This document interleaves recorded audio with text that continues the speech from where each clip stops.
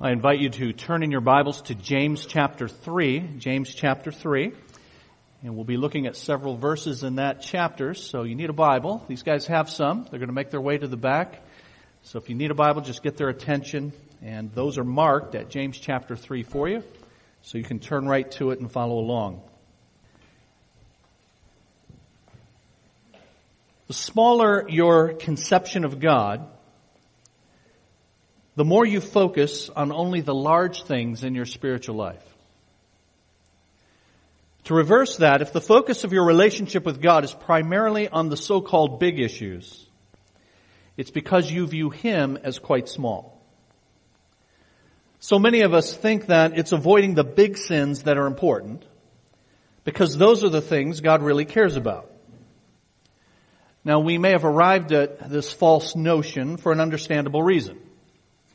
God gave 10 commandments, all of which focus on big, obvious issues. Things like murder, stealing, lying, and so on. But you may recall that the first commandment is that you have no other gods before me.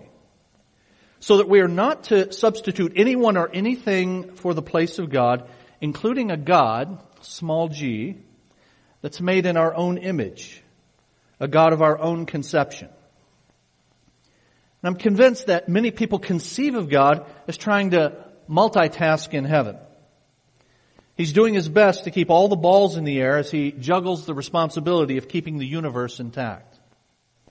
So he cares about wars and famines and hurricanes and who's in power at any given time.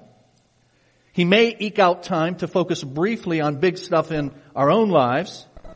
So those are the occasions when we'll call out to him.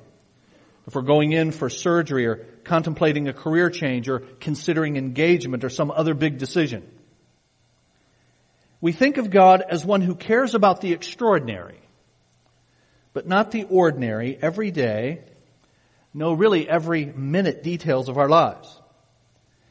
And this is why we recognize and focus on certain kinds of behavior, but too often ignore other supposedly smaller stuff in our own lives. So let me ask you, does God care about my demeanor already this morning?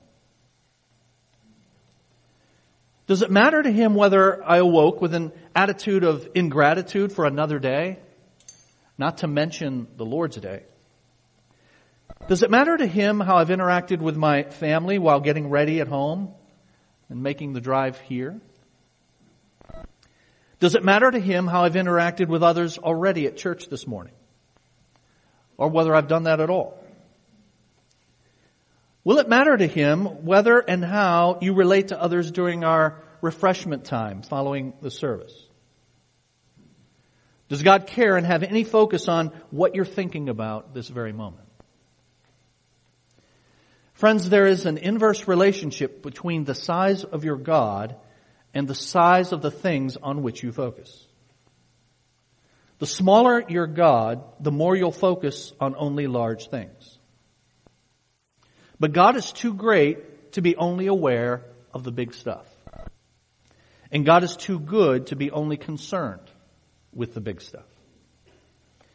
The sovereign, all-knowing, all-powerful Lord God who made you, made this world and everything in it, He is fully aware of and fully engaged in the intimate details of your life. And the loving, gracious, faithful, merciful Savior God, who is remaking you and all that is in this world, loves you and what He has made too much. He cares far too much to ignore the seeming mundane moments of your life, down to the very words you speak.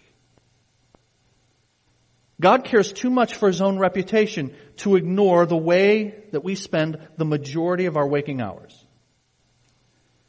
God desires and deserves every part of those that He has made. God sweats the small stuff. He's in the so-called little things, including the so-called little sins. And interestingly, the little sins are the most powerful and foundational. Sins of thought always precede sins of word and action. And God is the craftsman of our lives. And the best craftsmen sweat the details, They give attention to detail.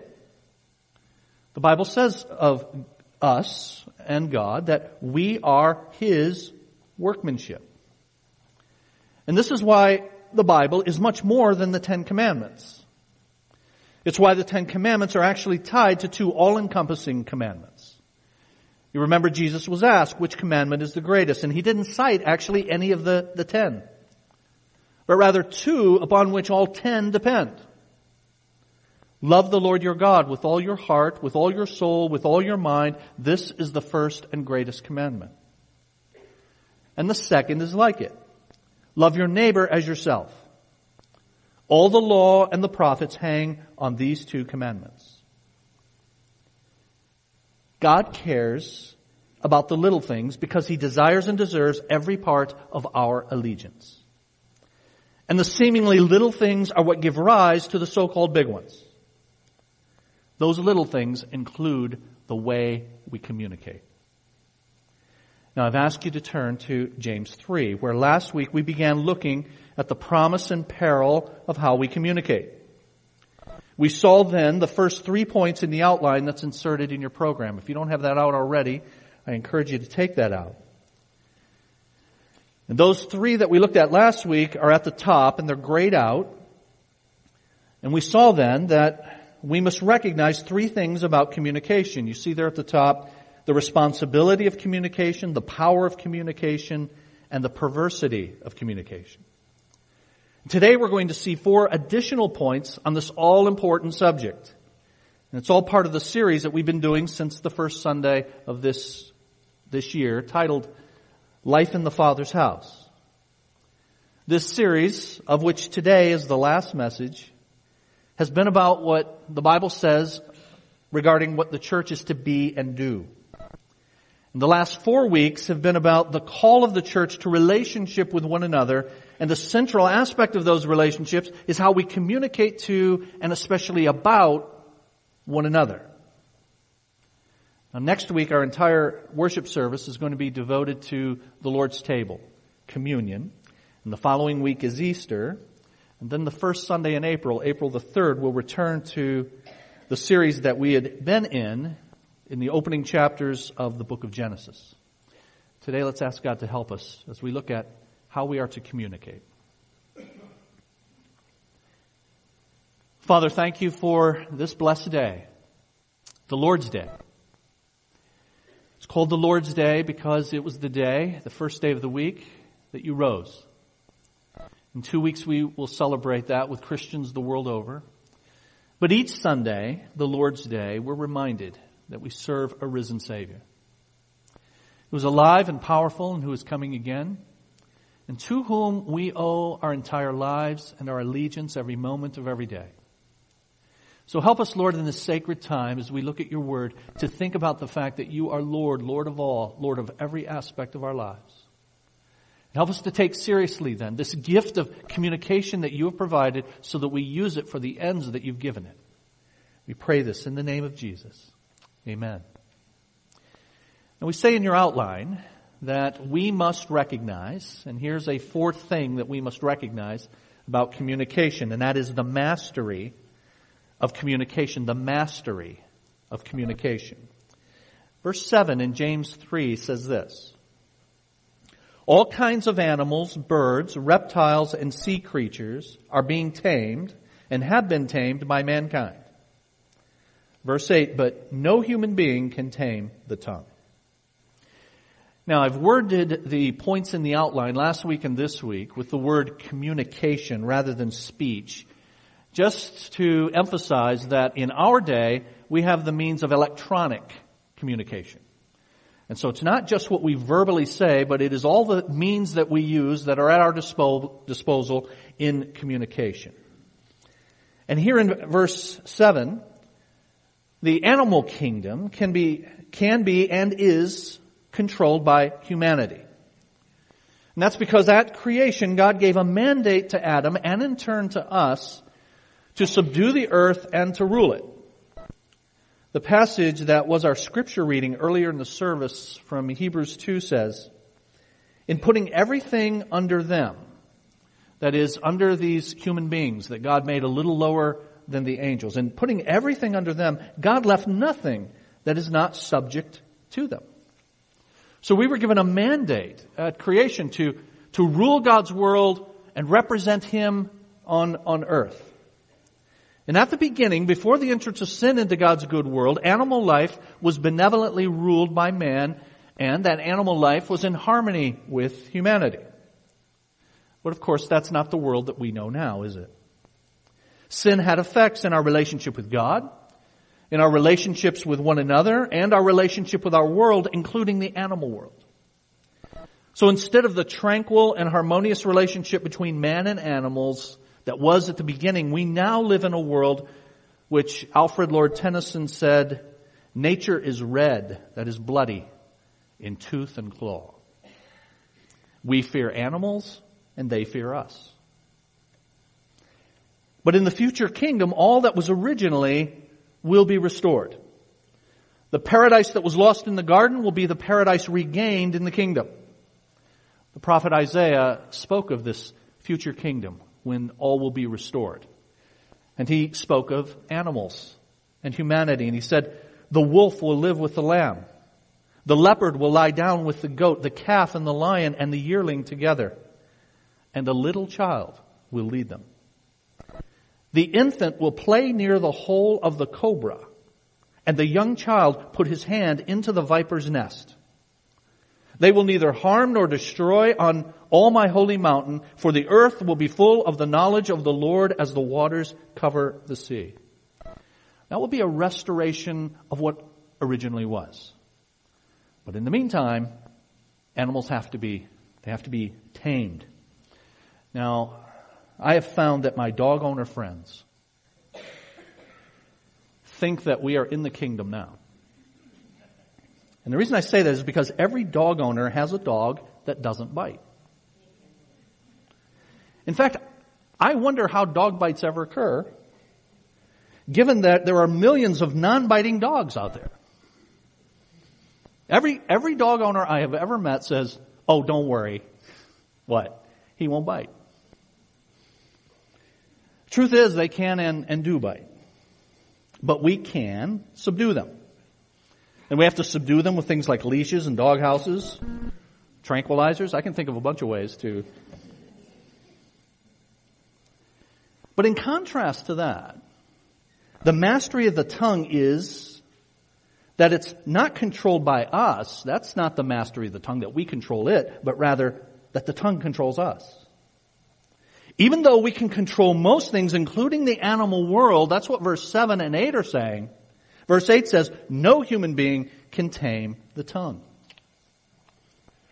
That lack of control is seen in the next point and the next portion of this passage.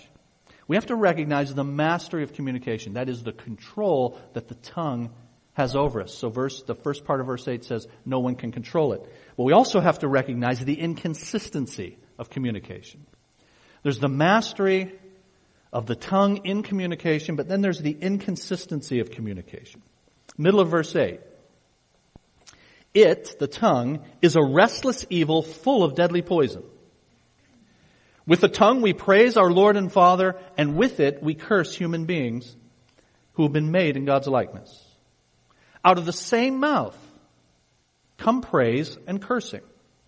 My brothers and sisters, this should not be. One commentator has said the word restless means always liable to break out. As if the tongue were an untamed, half-tamed, or poorly tamed beast, accepting for a time its imposed restrictions and then suddenly turning savage.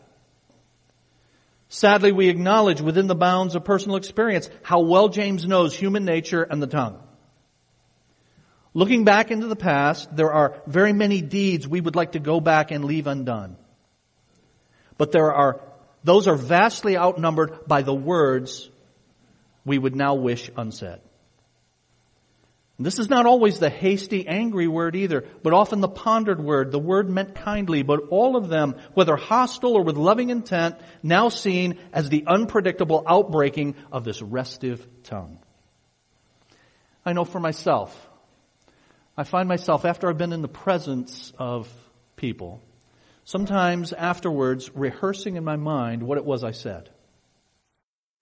And rehearsing whether or not what I said came off as was intended. I'll rehearse a quip or a comment, and I wonder why I said that. And there are times where I've had to go back and ensure that no offense was taken. I'm sure you've had the same experience. And James is very concerned that Christian practice be consistent with Christian profession. And this use of the tongue is a major part of that. Going back to chapter 1 and verse 8, this book speaks of the problem of being what's called double-minded and unstable. And that disconnect between what we are and how we behave is often seen in how we use our tongues. Because verse 9 of chapter 3 says, we use it for both praise of God and cursing of others. So we have the ability to be that inconsistent in who we profess to be and yet in what we practice. We have the ability of using the same instrument for different and inconsistent purposes. In praising our Lord and Father, yet cursing others, we display the incomplete kind of religion that James warned of back in chapter 1. If you just turn back a page, chapter 1 and verse 26. We saw this last week, that those who consider themselves religious and yet do not keep a tight rein on their tongues deceive themselves, and their religion is worthless. So here we are, religious types. But James examines our religion and our religiosity, and he focuses on keeping a tight rein on the tongue. And in chapter 3 it says, we can praise the Lord God, and yet we can curse those who are made in the image of God. If you praise Jesus, then why speak negatively of others who are made in God's image? And all the more those who are being remade into God's image. And yet, if we're honest, that's a regular temptation for us. The Bible speaks of the fact that we are in the same family with Jesus. So if I would never say negative things about God, I should not be in the business of saying negative things about those who bear God's image. Hebrews 2 says this, both the one who makes men holy and those who are made holy are of the same family. So Jesus is not ashamed to call them brothers. Now the word cursing in verse 9 is not just curse words as we would think of it, but rather it's the opposite of praising. So you say, I'm off the hook in verse 9, I don't curse, but that's not what we normally think of curse words. It's just the opposite of praising someone. It's the opposite of ascribing good and positive to another. And so thinking about it that way, it's simply a matter of speaking negatively or failure to speak positively about others. We look around at our brothers and sisters, whether in the human family at large or in the family of God, and yet it's so easy to think nothing of defaming, of denigrating, of criticizing, making the sly innuendo, and yet all the while we're doing that of people, the Bible says, bear the image of God. And that's why the saying that my mom taught me, and many of you have been taught, if you can't say, anything good, right? At the end of verse 10 it says, this should not be. It means this is inconsistent with the purpose for which God gave this ability to communicate. It's not what our communication ability is intended for. So one major way for us to avoid doing that is to be in regular thought about who it is, the station, the position of those about whom we're speaking. They are made in the image of God. And he reminds us at the end of verse 10 that these are brothers and sisters being remade into the image of God. And they are Jesus' brothers and sisters. So verse 10 says, my brothers and sisters, this ought not to be. It's a reminder of whose family we are in. And that phrase, brothers and sisters, is used 12 times in just these 5 chapters of the book of James. Now, we sang about it this morning in the song, Beneath the Cross of Jesus, that has the line in it. I don't know if you noticed it, internalized it, but it says, how could I now dishonor the ones that you have loved? You see, friends, we sang that just a bit ago. Do we really mean that? How could I now dishonor with my tongue those that you have loved, who you have made in your image and remaking in your image? We must recognize the mastery of communication, the inconsistency of communication. Thirdly, in your outline, we must recognize the effects of communication. The effects. Verse 11 says this: Can both fresh water and salt water flow from the same spring? The tongue's pollution, not its sweetness, is what most often prevails. Its pollution, its bitterness, not its sweetness. The question James asks in verse 11 expects the answer no. And for a very obvious reason.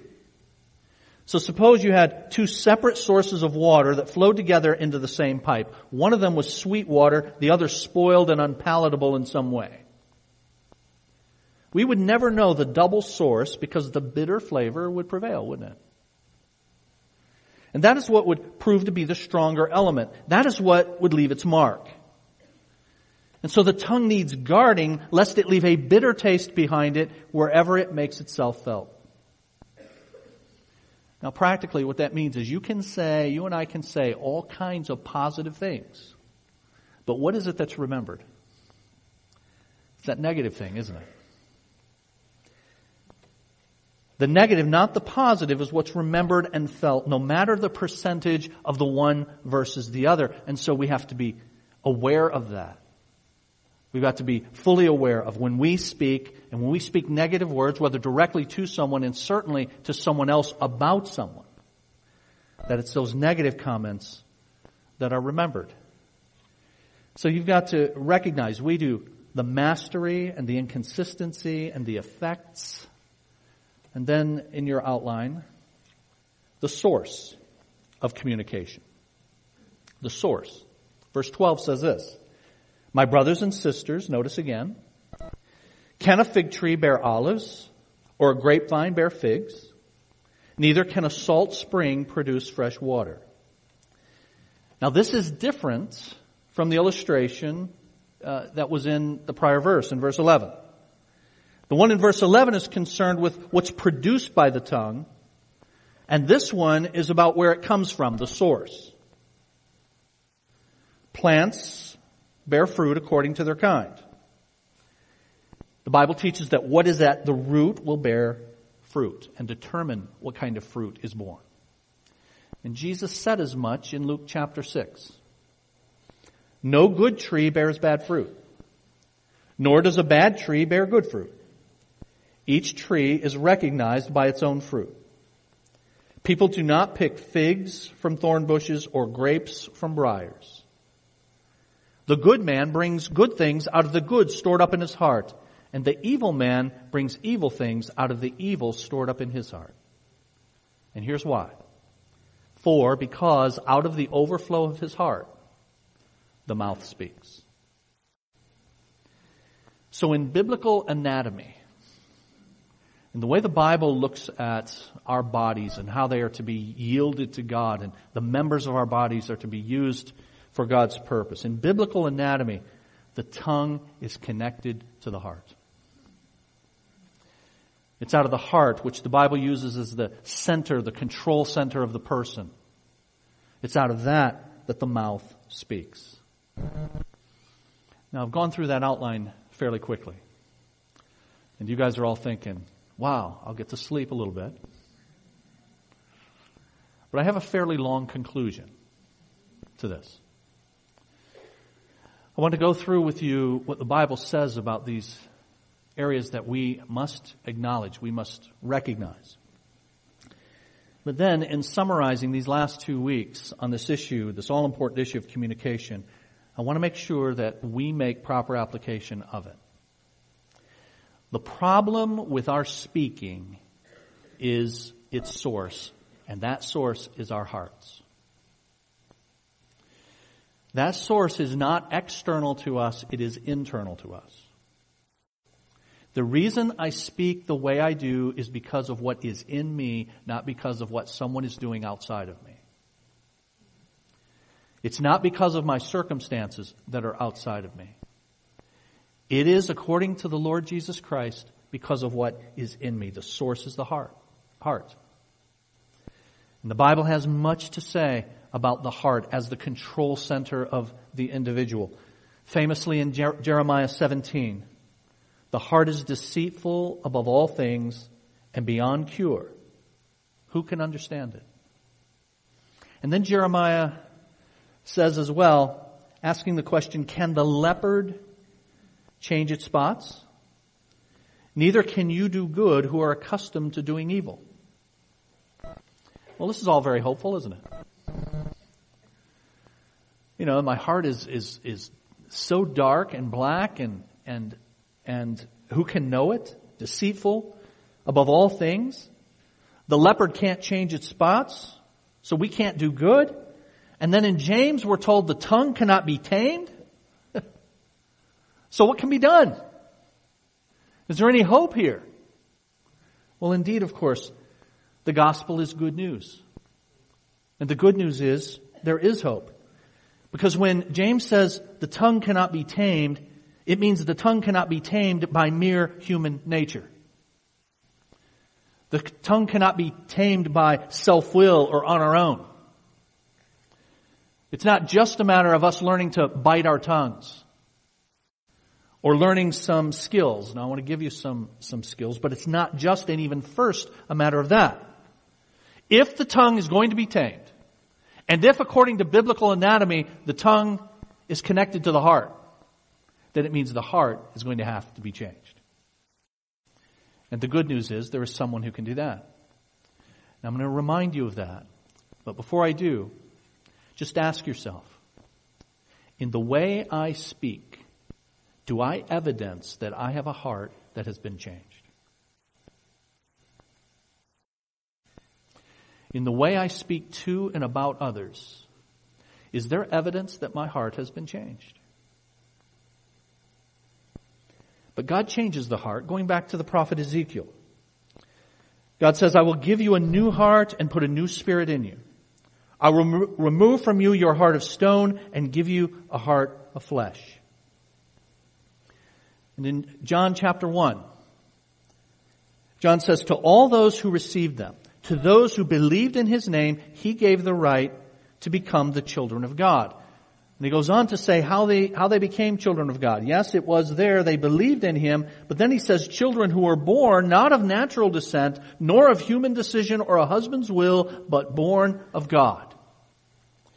So what happens is God regenerates the individual. They are given new life. The heart is changed. That's the person then who believes in His name, believes in who Jesus is and what Jesus has done, and it changes them from the inside out. One of the things I appreciate about the Getty songs, we sang a few of them today, is that they connect the truths they convey to God and more specifically to the cross. And so we sang beneath the cross of Jesus, how could I now dishonor the ones that you have loved? Beneath the cross of Jesus, see the children called by God. But they have another song, The Power of the Cross, that says every bitter thought and every evil deed crowning your blood-stained brow. This, the power of the cross. So Jesus died so you, so I could be changed. And it's the Spirit of God that changes us from the inside out, giving us new life and a new heart. We believe in who Jesus is and what Jesus has done.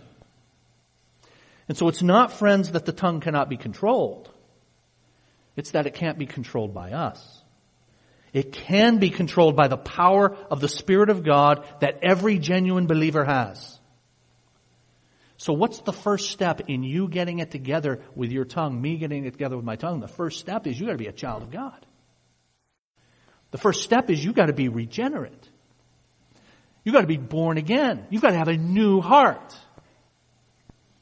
God gives that heart to those who believe. They believe rightly about who they are.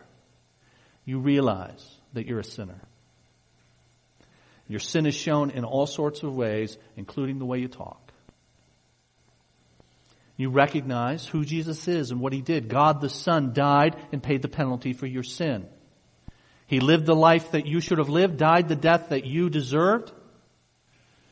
He is risen. He is coming again. You recognize who Jesus is and what He did. You repent.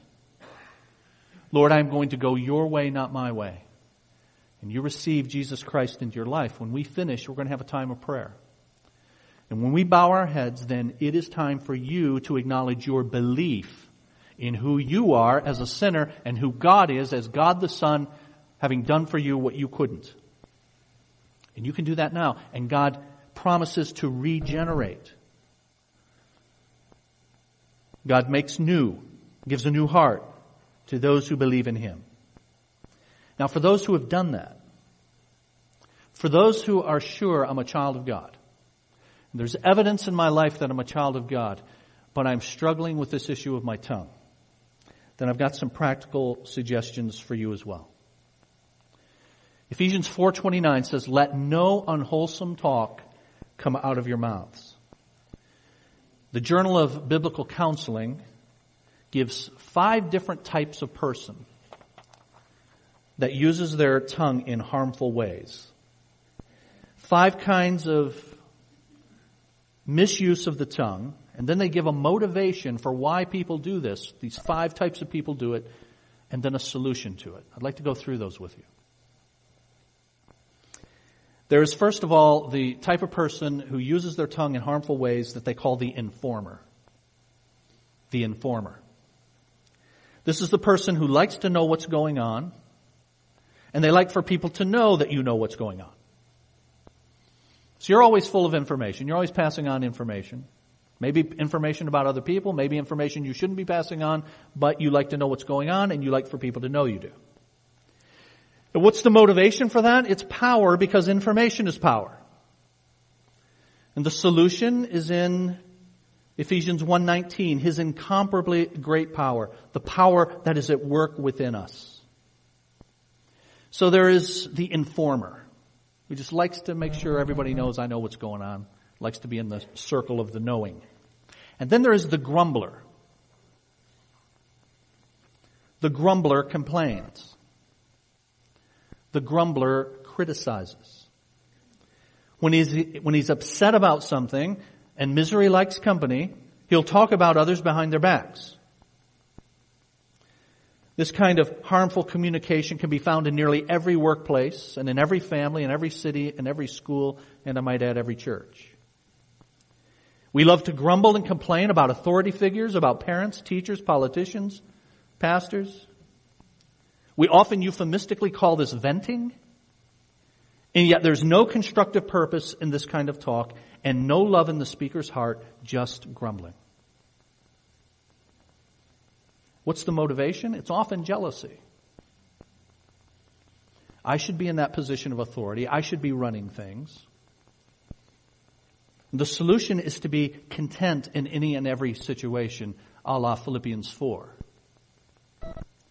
There's the informer, there's the grumbler, there's the backstabber. Like the grumbler, the backstabber is full of complaint, but his heart is angry or more hateful. Backstabbing gossip overflows from a malicious heart that's bent on revenge and retaliation. The backstabber actually desires the target of his gossip to experience pain. The backstabber usually begins by spreading lies, starting a sort of smear campaign. Or a backstabber will hurt someone by spreading a shameful truth. It may be true, but it shouldn't be spread. Love, on the other hand, covers the warts in another's reputation. Backstabbers not only uncover the warts, they go and tell everybody else about them. The motivation very often is revenge. The backstabber has somehow been foiled, perhaps hurt or damaged, and now is angry. And what's the solution? The solution is waiting and trusting the justice of God. God can take care of that person. I don't have to go on a vengeance campaign against them. So there's the informer, the grumbler, the backstabber, the chameleon. the chameleon. This person gossips to fit in with other gossips, just not to be left out. The motivation is the fear of man. That is, they revere the opinions of other people. They want to fit in. They want to be pleasing to others. If they do it, I'll do it. The solution is the fear of the Lord. Reverence for the Lord more than reverence for people. And then the fifth and final one, you've got the informer, the grumbler, the backstabber, the chameleon. You've got the busybody. The busybody has nothing better to do but talk on the phone or private message or whatever vehicle of communication. The motivation is entertainment. It's something to do. The solution is to, rather than spend time wasted like that, is to use that time engaging in intentional acts of love and service for others. So the first suggestion that I have for you is for us to each identify our characteristic ways of sinning with our tongues. Maybe you're more than one of these, but all of us tend toward at least one of them. So which one are you? Now, I don't love you enough to have those printed out for you. So if you want them, email me and I'll send them to you so that you can identify that and remember it. So the first thing is identify your characteristic ways of sinning with your tongue. Here are some other practical suggestions. Remember this, friends. Words are sacred.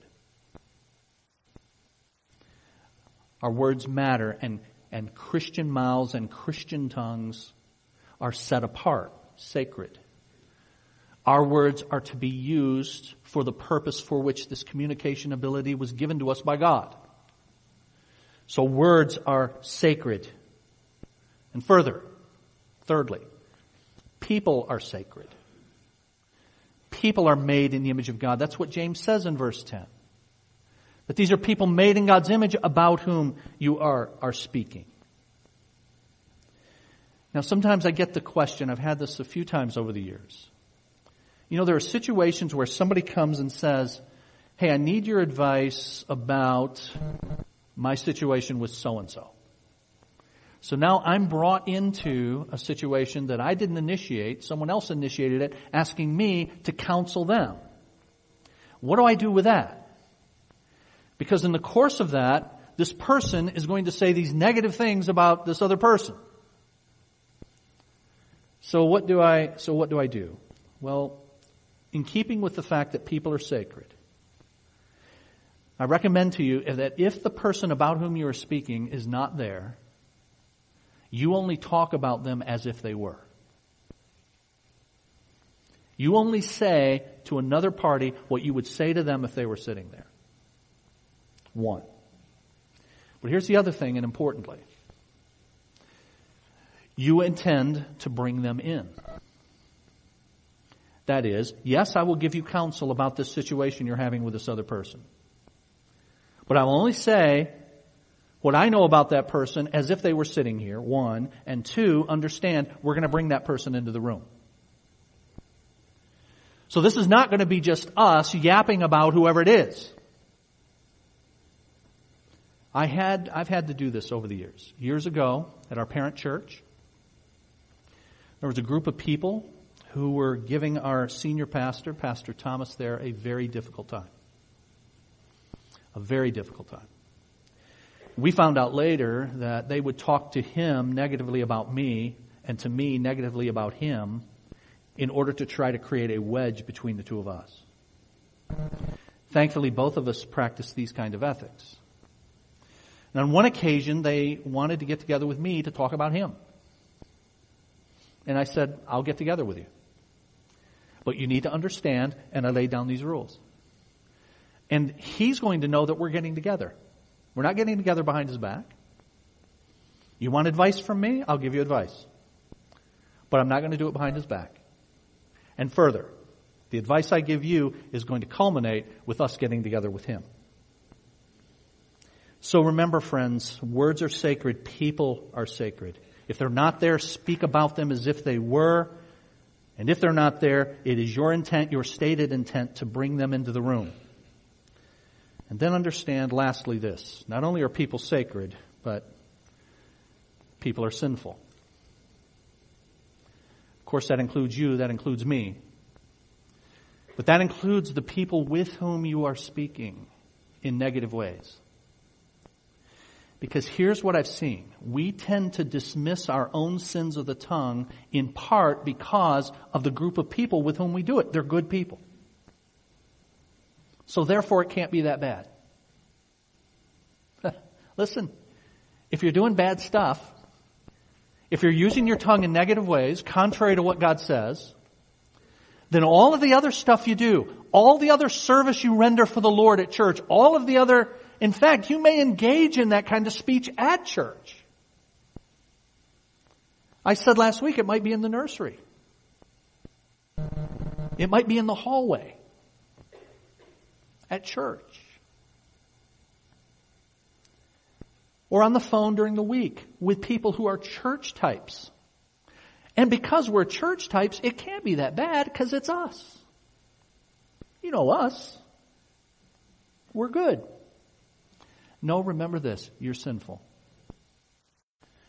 And when you sin with your tongue, you're manifesting that sinfulness. So I recommend you identify your characteristic ways of sinning with your tongue. Remember that words are sacred. People are sacred. And people are sinful as well. Now, what that means for some of us is there are some groups of people we need to go talk to maybe today, certainly this week. Next week, we have the Lord's table, communion. And we're going to come together and we're going to celebrate the unity of the body. And one of the things 1 Corinthians 11 tells us to do is for us to examine our hearts and to acknowledge sin that we have before the Lord. And much of that sin may be sins of the tongue about other people. That needs to be gotten right this week before we participate in the Lord's table. This week. And so I encourage you, friends, to do all of those things. One of the reasons I wanted to do this series, Life in the Father's House, was so that we could begin 2016 as unified as we possibly can be.